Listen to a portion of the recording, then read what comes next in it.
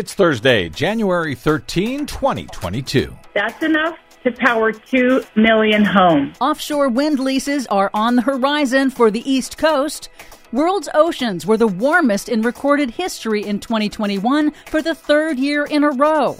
Plus, Biden EPA cracks down on toxic coal ash waste pits. All of that toxic news and more straight ahead. From BradBlog.com, I'm Brad Friedman. And I'm Desi Doyen. Stand by for 6 minutes of independent green news, politics, analysis, and snarky comment. Our role on climate change is a limited one, but it's an important one, and it is to assure that the banking institutions that we regulate understand their risks and can manage them. Where some unexpected government policy change happens, which could potentially create disruption. Wait, Fed Chair Jerome Powell, you're more worried about disruption to banks from government policies than from climate change?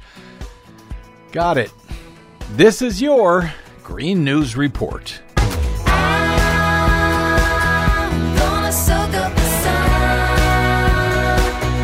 Okay, Desi Doyen, the 2021 temperature records keep coming in, don't they? Yes, they do. The day after Europe's climate service announced that the past 7 years have been the hottest in recorded history, we now have another temperature record. 2021 was the hottest year on record for the oceans since scientists began tracking ocean heat in the 1950s. Are they boiling yet? No, not yet. But it is yet another sign of the long-term warming trend driven primarily by humanity's use of planet-heating fossil fuels. According to new research published this week, the past 5 years have been the 5 hottest for Earth's oceans. Since the late 1980s, oceans have been warming 8 times faster than in preceding decades. It matters because warming oceans supercharge extreme weather like storms and hurricanes, accelerate rising sea levels through thermal expansion, and threaten the marine food supply.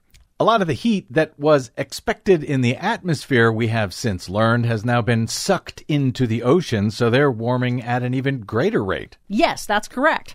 2021 was also one of the costliest years for natural disasters globally. Reinsurance company Munich Re on Monday put the overall cost of economic losses from natural disasters worldwide last year at $280 billion. That's uninsured losses. More than a third of insured losses were caused by just 2 storms, Hurricane Ida in the U.S. and the July flash floods in Europe. Now, why isn't Fed Chair Jerome Powell more worried about that than the potential risk of government policy gone awry? That's a great question. Thank you. Weather extremes in Brazil are contributing to global price increases. Bloomberg News reports that extreme weather events in Brazil have added fuel to a spike in inflation, pushing up costs for everything from soybeans to metals. In southern Brazil, heat and drought are hammering global commodity crops like soybeans and oilseed, which is used to make everything from cooking oil to animal feed.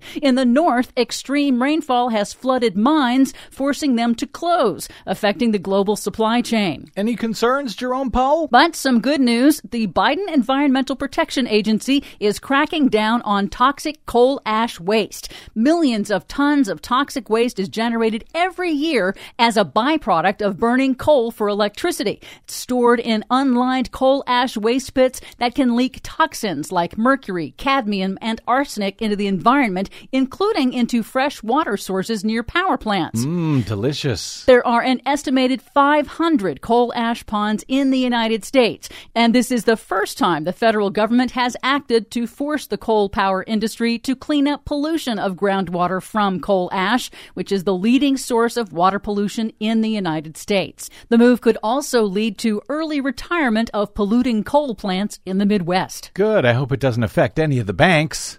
Finally, the Interior Department announced this week that it will hold its first offshore wind lease sale. Next month, companies will be able to bid on wind power development leases for nearly 500,000 acres off the coasts of New York and New Jersey. Interior Secretary Deb Haaland told reporters the lease sale will be key to developing a robust domestic offshore wind supply chain and includes innovative stipulations that require developers to make every reasonable effort to ensure projects are built with union labor and source components from domestic manufacturers. Interior estimates projects in one lease area alone will generate up to 7 gigawatts of clean, emissions-free electricity. That's enough to power 2 million homes.